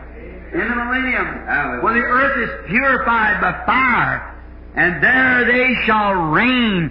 And the heathens that's never heard the gospel shall be raised in that time, and the sons of God will be manifested. If he's to reign, he's got to have something to reign over. He's got a domain. And they ruled and reigned with Christ, and Christ ruled with a rod of iron the nations. Then the gospel, then the manifested sons of God, with the authority just like he had when he was here. See? There will come the millennium in that reign. See? Upon the ashes. So I've watched for something. Has it slipped by us in humility? And we've missed it. Is it gone and the church is left in her sins? If that be so, then it's later than you think. If not, then there's coming one with a message that's straight on the Bible. Amen. And quick work will circle the earth. Amen. The seeds will go in newspapers, reading material, until every predestinated seed of God is heard. None of them will come unless the Father's draw them, and everyone the Father has drawn will hear it and come. Amen. That'll be the predestinated seed. Will hear the Word. Then when that takes place, it'll be a gathered together, and Jesus shall appear, and there will go the church from all over the earth, like that, with the resurrection going up. Will it be like John came and even the elected disciples didn't even know it? They said, why saith the scribes that Elias must first come? He said, he's already come and you didn't know it. Amen. That's right. They said they did what they said they would do to him. His message was so quick. Look, to all of Israel, and it only happened in one little, two little spots. Just below Jerusalem and there, or down at Enon, where John went up to baptize, and right down at the river where he was baptized, and the river got up. Just 6 months. And the whole introduction of the Messiah come right in. Amen. See? Have we overlooked something? Oh, my God. Is it later than we think? This is a heart-to-heart talk now. This is just tonight, it's just us talking here. Is it later than you think? Was that actually that message there at the river that day? Has it slipped by and the people have missed it? Yes. Is that it? Then it really is later than we think. When will it be? I don't know. Might be tonight. Might be another 50 years. I don't know when it'll be.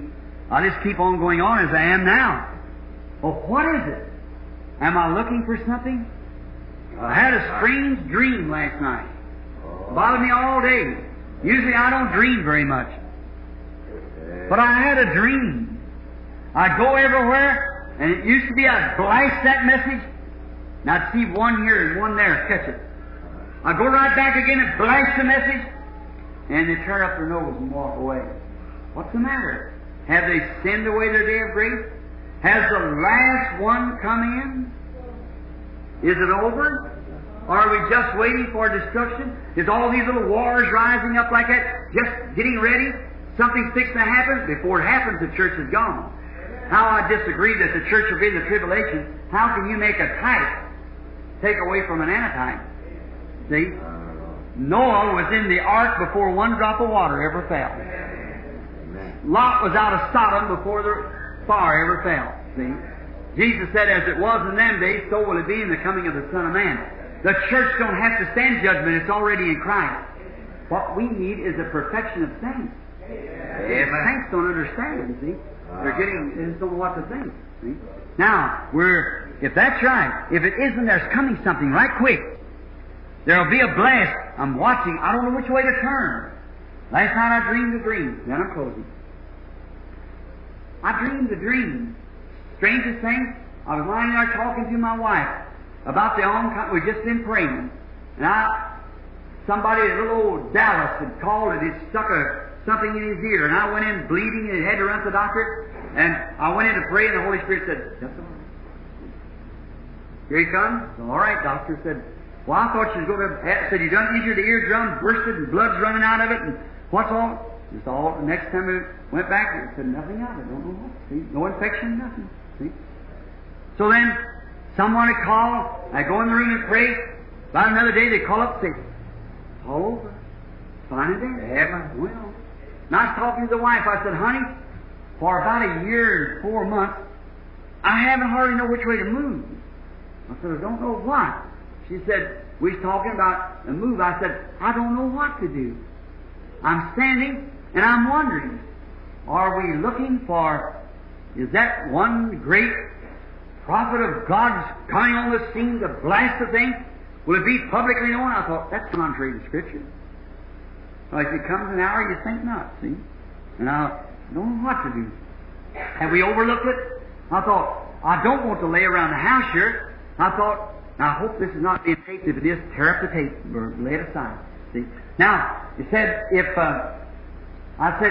this is it, we're closer than we think. There's one thing that's going to happen. Either something has to happen to me now.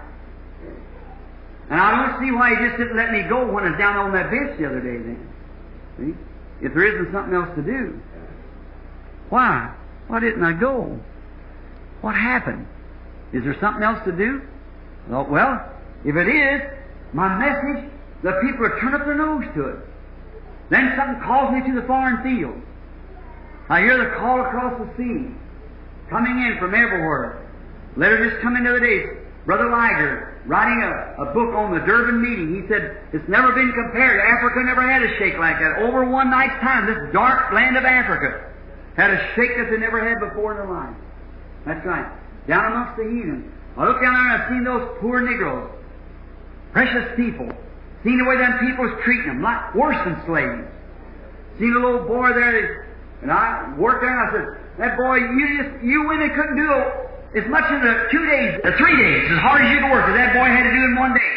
You'd sleep on a pallet out in a little washroom about 4 foot long, 4 foot wide, curled up there, and he got £1 a month, that's $2.80.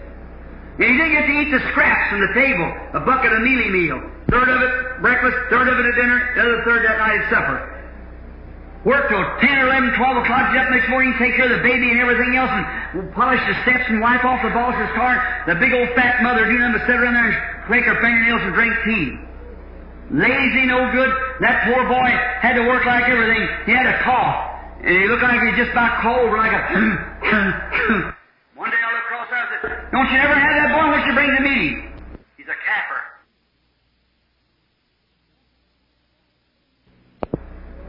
That means a rogue. No wonder they blow up at that name. I would too. That man's my brother. And there he is. He's not a slave. His color's nothing to do with it. He's my brother. There he was like that. I walked out. I called him Thomas.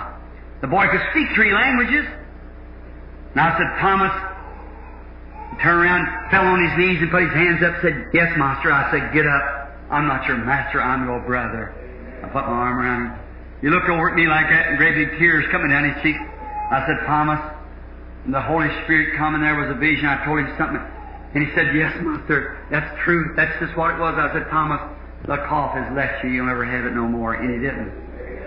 People slipping money in my pocket. I had about 180 of those pound notes, means $2.80. And I was afraid to give it to him. Afraid the boss would find him with that and he'd think he stole it, and then they'd beat him to death. And I said to the boss, I said, I love that boy. Let me give him some money. Oh, no, you'll spoil him. I said, you're pretty well spoiled. What are you laying around here? You do nothing. That boy does all the work. You lay him half starved to death. He's got a widowed mother and an afflicted sister. And then you let him have $2.80 a month. I said, you'll reap someday for that. He's 2 million white, about 100 million colored. You'll have an upright. I said, don't you say that in America, what goes on here. I said, who's going to tell me to hold my peace? Only God. So no wonder the people who's got a complex be treated like that. There you are. Now tuck up for them. One day, a couple of ministers, collars turned around, a little mustache. They come up to Rhodesia. A little old green pilot flew me into one of the tropical storms and went 2 miles high in the air, flipping around. We didn't know where it was upside down. The plane turning over and over and over. And finally, we didn't know where it was going down or up. And finally, it throwed us above the storm. I was so sick at my stomach. We got off a couple of those ministers, Pentecostal ministers. Got in a car and was driving me on down to Victoria.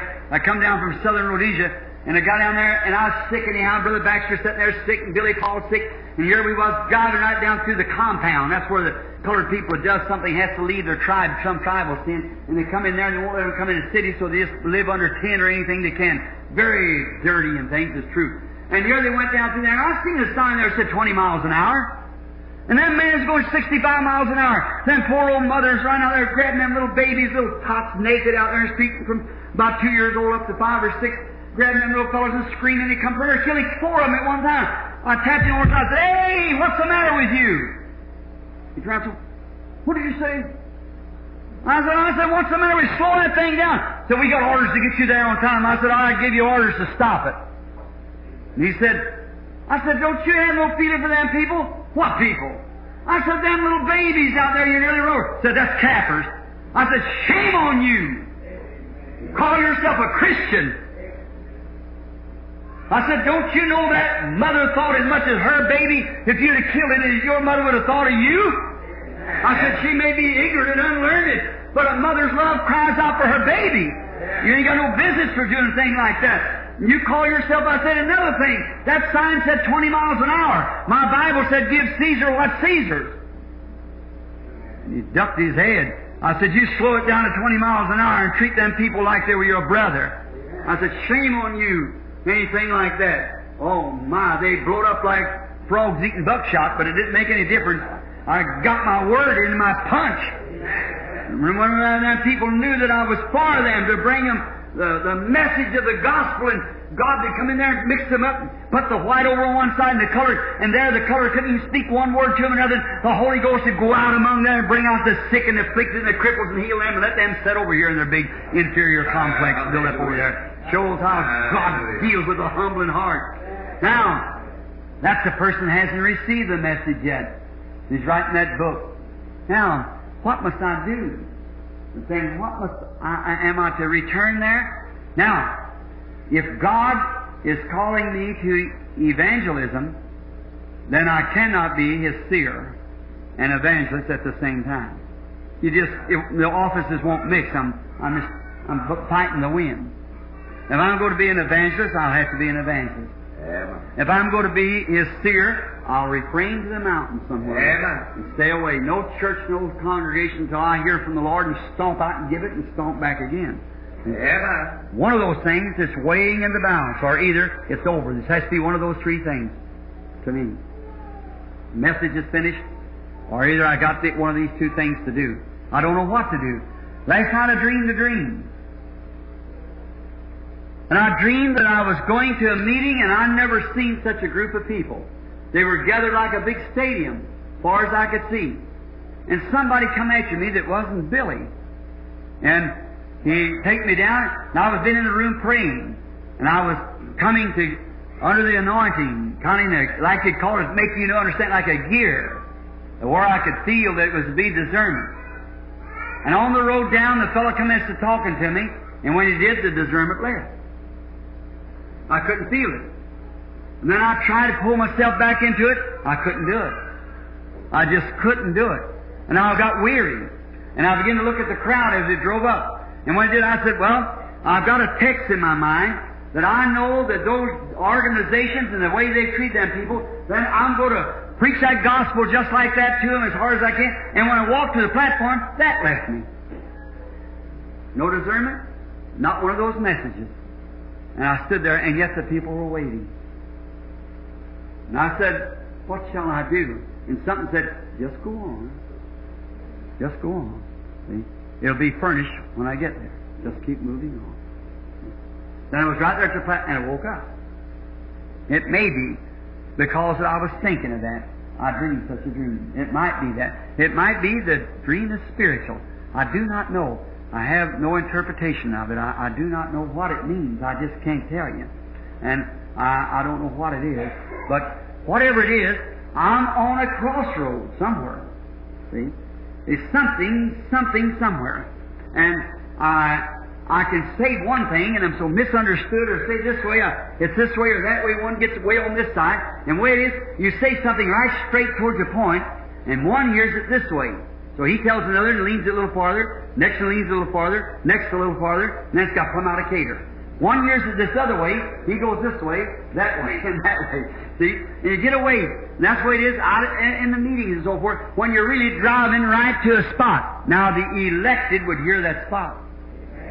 They get that spot, they know it, because I said just exactly what was meant. See? Like that, just the message, just exactly. Now, and that's what I say seems like it more misunderstanding all the time, continually. What is it? Have I planted all the seeds that's supposed to be planted? Is the time at hand? Amen. Is this great messenger fixing to step on the scene right now? Is the coming of the Lord near? Is it calling away from this land to the other?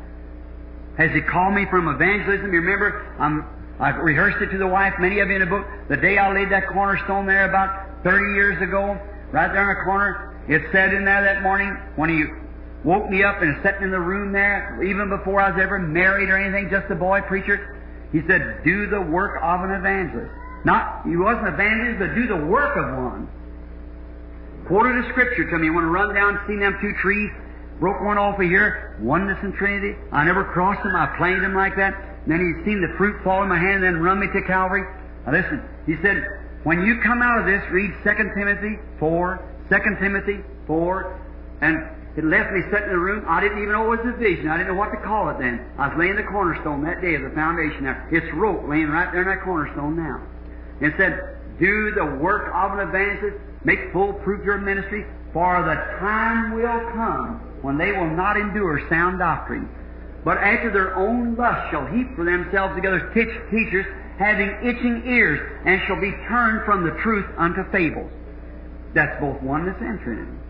They missed them. Now, He never said you are evangelists. He said do the work of one. Amen. See?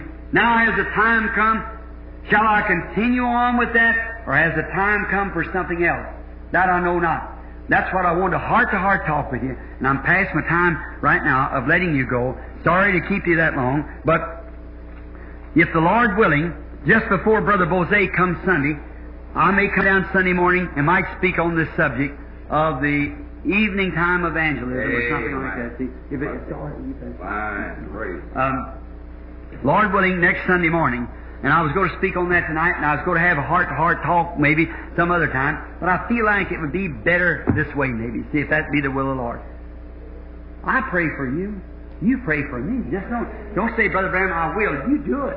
See, I'm depending on that. I'm the one that needs prayer. If He can shove me somewhere, remember, I'm a human being. I'm not God. I'm just a human being, like you are, trying to find the will of God so I can walk in it. No one can know until, and he that lacks wisdom, let him ask of God. And that's what I'm doing, asking of God. And I'm just putting that to you at my church. A heart-to-heart talk.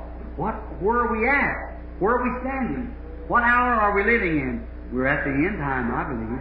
I believe we're right here at the end. Now, it can turn one way or the other. So, it's either my work is finished, or I'm called to the fields over yonder, or either He'll make an evangelist or a seer. One of those things has to take place, because I'm at the end. I don't know what to do. I don't know which way to go. Even these meetings, when I'm approaching them, I've been praying. I said, Lord, I'm not going to do as I have been. I'm going to approach it like I did back there. I will fall back to that evangelism just until you give me that call for what I'm supposed to do. I've sowed the seed everywhere. Peyton went worldwide. My messages went around the world. All the churches know about it. Around everywhere. And what the Father has elected, He'll call it. See? And now it looks like it becomes an offense to them. Oh, they don't want nothing to do with it. No, sir. Shall I just go forth and pray for the sick and little simple message up on that and see the way the Holy Spirit leads me?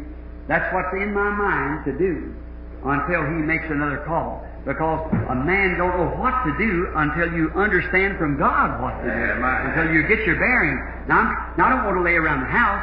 This message is on my heart. People are dying, falling away, going out into eternity. What can I do? Let me blast it everywhere I can and tell about the Lord Jesus until He changes the position. You pray for me, I'll pray for you. I hope you do that. Now remember, Wednesday night, prayer meeting, and Friday night, man's meeting. Is it going to be here? Yeah. I may be down to see you. I told you I'd come see you on Friday night. All right? And then on Sunday morning, the Lord willing, I'm going to speak on evening time evangelism. If the Lord willing, might change it, don't know. But that's what I'm thinking of right now. The kind of evangelist will be in the evening time. And then Sunday night, Brother Bose is a film. And remember that now, and pray for us, for next week we hit the harvest field, the Lord willing. Amen. Do you love Him? Amen. Will you serve Him? Amen. Will you believe Him? Amen. Amen. Amen. He's the Father. Amen. He's the Son. Amen. He's the Holy Ghost. Amen. Amen. Amen. Still a singing. Amen. Amen. Amen. Amen. Amen. Do you love Him? Amen. Is He coming? Amen. Are you ready? Amen. Amen. Amen. To be tonight, are you ready? Amen. In the morning, are you ready? Amen. Anytime, are you ready? Amen. Amen. Amen. Still a singing. Amen. And a shouting. Amen. And a praying. Amen. Amen. Amen. Come, Lord Jesus. Amen. Get your church ready. Amen. We're making ready. Amen. Amen. Want to see my mother. Amen. Want to see my father. Amen. I want to see my Savior. Amen. Amen.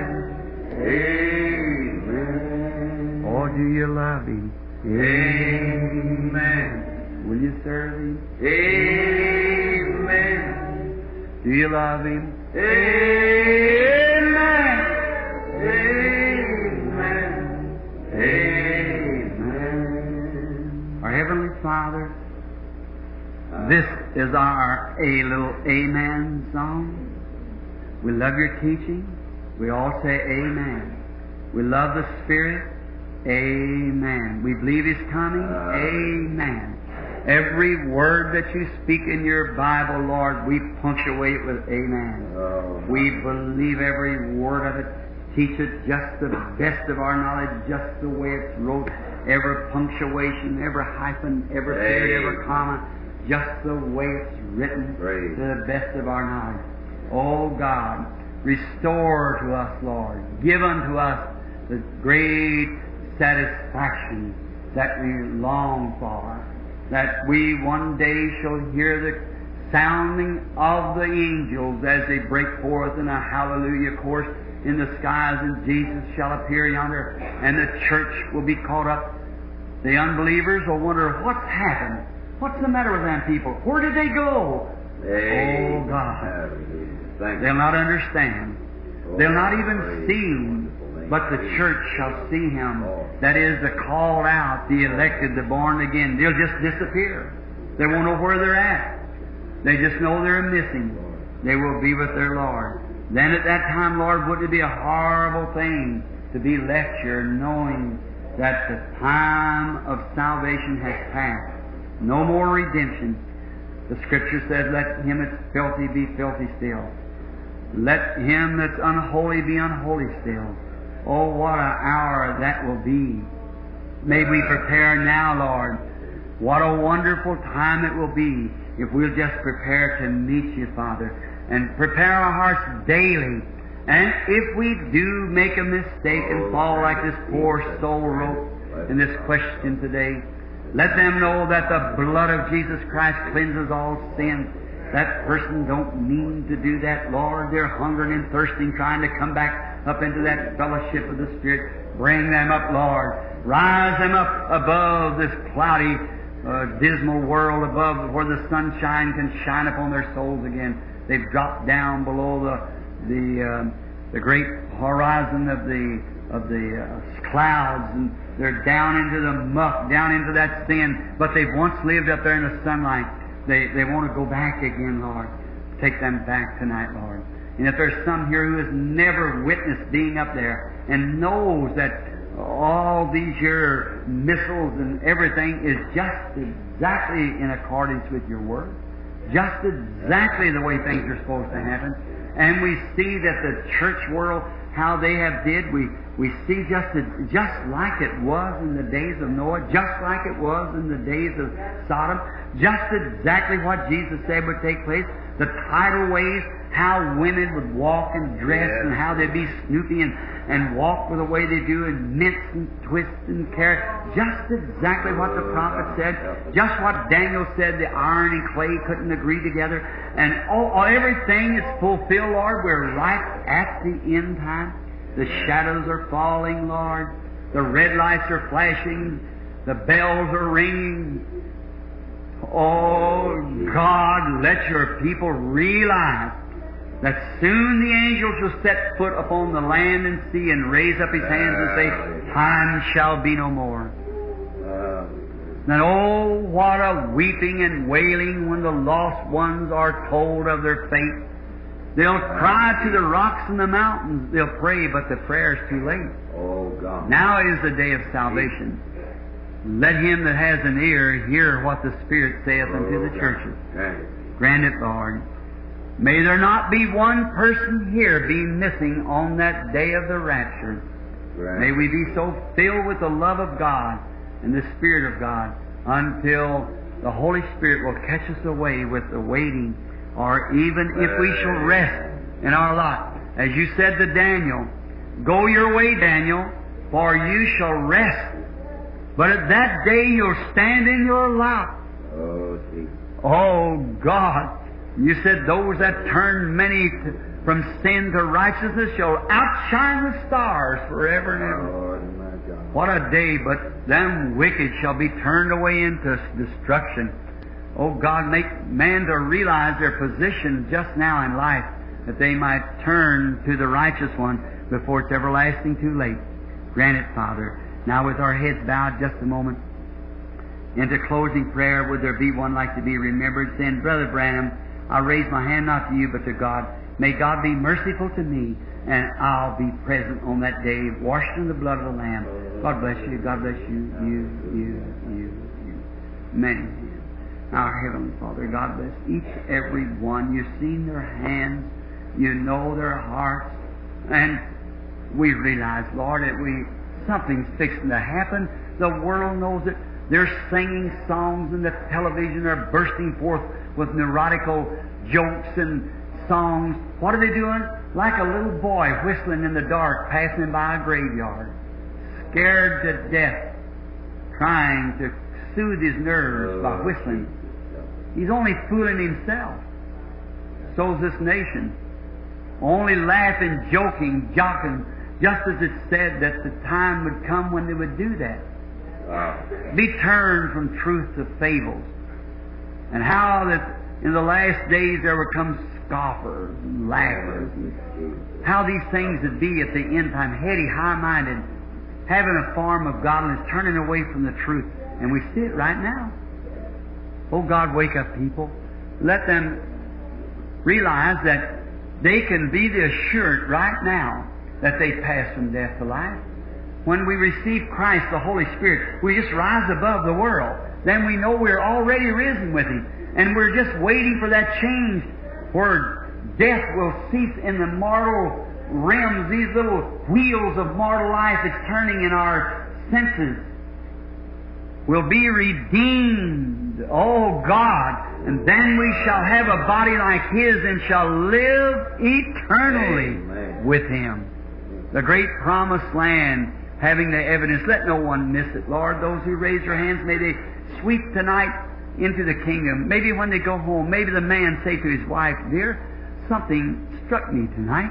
Or the wife say to the husband, Honey, I felt real strange. Yes, dear, let us kneel here beside the bed. We've never did this before, but let us pray tonight. Let's ask God to be merciful to us and get us. I love you, sweetheart.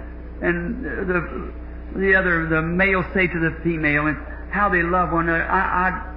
I want to be in heaven with you. I don't want to miss it. And someday when we're welcome home, and I'll take you by the arm and walk down through the great corridors and the eternal gardens where the lamb and the lion will be laying together, and the wolf and the cow shall lay together, and there'll be no more death and no more sorrow. And as we walk down through there and the anthems fill the air of the angels, the courses above us, as the angels welcome us home, I want to be with you there, dear. I love you. Maybe you're getting old. I remember you when I married you, your pretty little face, and I remember you, dear, when you was a handsome young man. But all this will be restored. He who painted your beautiful face one time has the sketch of it in his mind. He can paint it again over yonder where it'll never fade. Oh, God, let people know that this is not a mythical dream, but it's a truth, and God the Holy Spirit is here to bear record. His Word down through the ages has spoke of it. Let us look back and see, read our history, and any man that ever mounted to anything on earth, or man, God-fearing man, even to our presidents like Washington and Lincoln and so forth, Joshua's and so Moses's and those who great men in the world has been man who believed in that and has sealed their testimony and waiting out of that resurrection. We have the first fruits of it, the earnest. I pray now that through my prayer you will receive these people with their prayer and take them into the kingdom. We ask it in Jesus' name. Amen. God bless you. Be rich in mercy to you. Make His face to shine upon you and keep you and bless you in all heavenly blessings. Now I say this not cruel, but of love. I pray that you that don't know Him, that your pillar will be so hard that you'll not be able to sleep no more. Your food will be so foul that you can't eat no more until you slip out to the side somewhere and say, Lord, be merciful to me. That's not wishing anything wrong to you. That's for your good, brother, sister. I just pray that it'll be that way for you. Until we meet, till we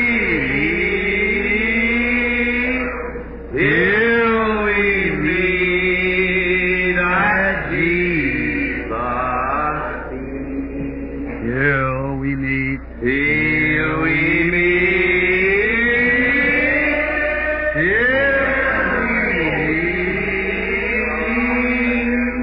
God be with you till we meet again. Thank you, Jesus. God be with you till we meet again. By His counsel guide uphold you. Smite possessing ways before you. God be with you till we meet. Now, for old time's sake, let's shake hands with somebody now. Till we meet.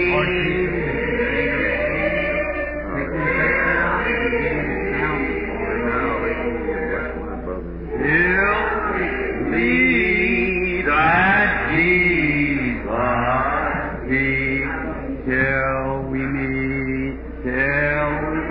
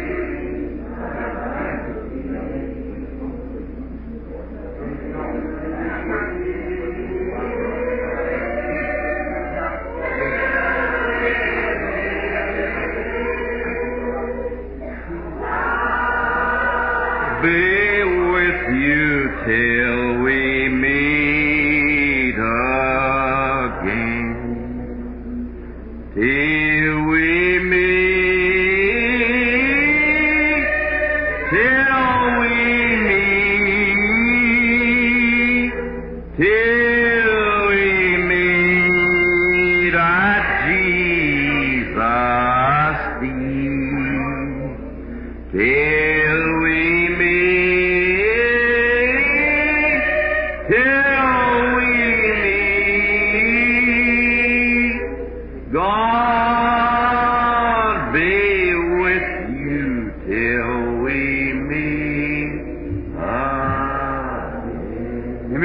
to sing those songs? This other one used to sing long years ago. I don't know if there's any here or not. When we used to join hands around an old stove here and mud on the floor, you remember that? We'd sing, we're marching to Zion, beautiful, beautiful Zion. We're marching upward to Zion, that beautiful city of God. You know in the millennium what Zion's going to be? There'll be a light on Zion. Amen. And it'll be for a shadow from the sun in the daytime and as a light by night, for there'll be no night there. Oh my. The fields of Zion yield 1,000 sacred sweet before we reach that heavenly throne. Before we reach that heavenly throne, or walk the golden streets, or walk the golden streets. All together now. We're marching to Zion. Oh, beautiful, beautiful Zion. Marching upward to Zion, that beautiful city of God. I just love that. I just think it's so pretty. I don't like them old-time songs. I think it's a whole lot better than this chopped-up stuff we have today called songs. I just love that. And I used to sing an old song in church, remember? Room, room, yes, there is room. There's room at the fountain for thee. Oh, my. Those good old songs.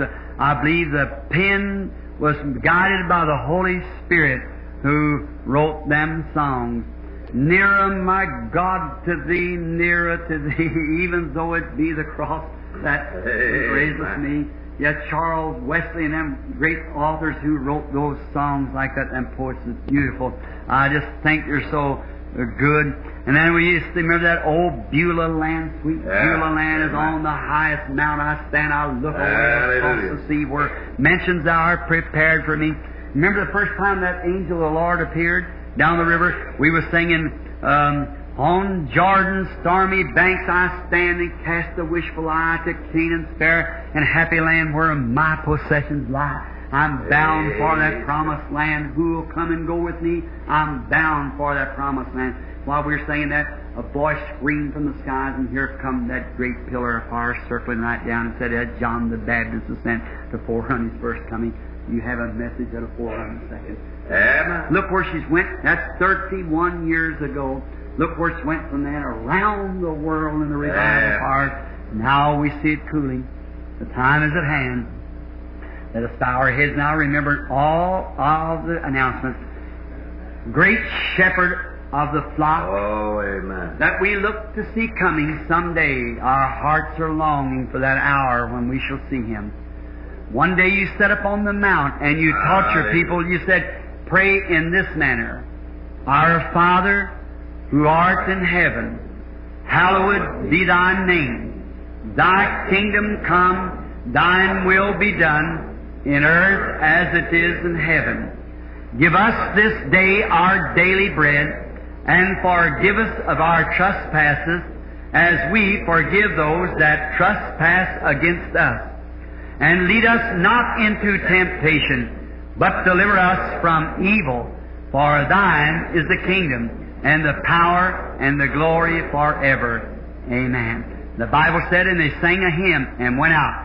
Take the name of Jesus with you, child of sorrow and of woe.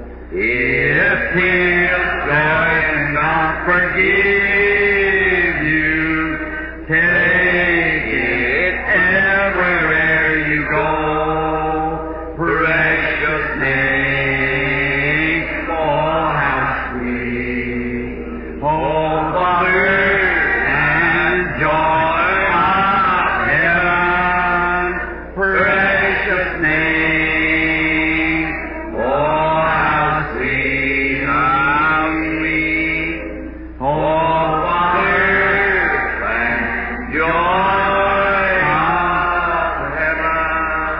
sound pretty. Just let up once, just one here and there, and listen to that again when I'm saying, at the name of Jesus dying, falling prostrate at His feet, see, King of kings and heaven will crown Him when our journey is complete. Oh, isn't that beautiful? That's Him.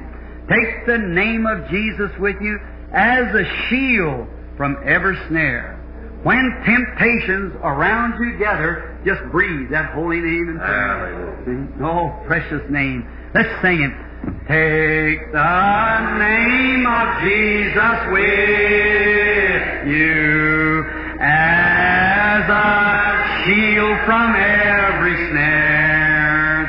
When temptations round you gather, breathe that holy name in prayer. Oh, precious name. Precious name. Oh, how sweet. Oh, how sweet.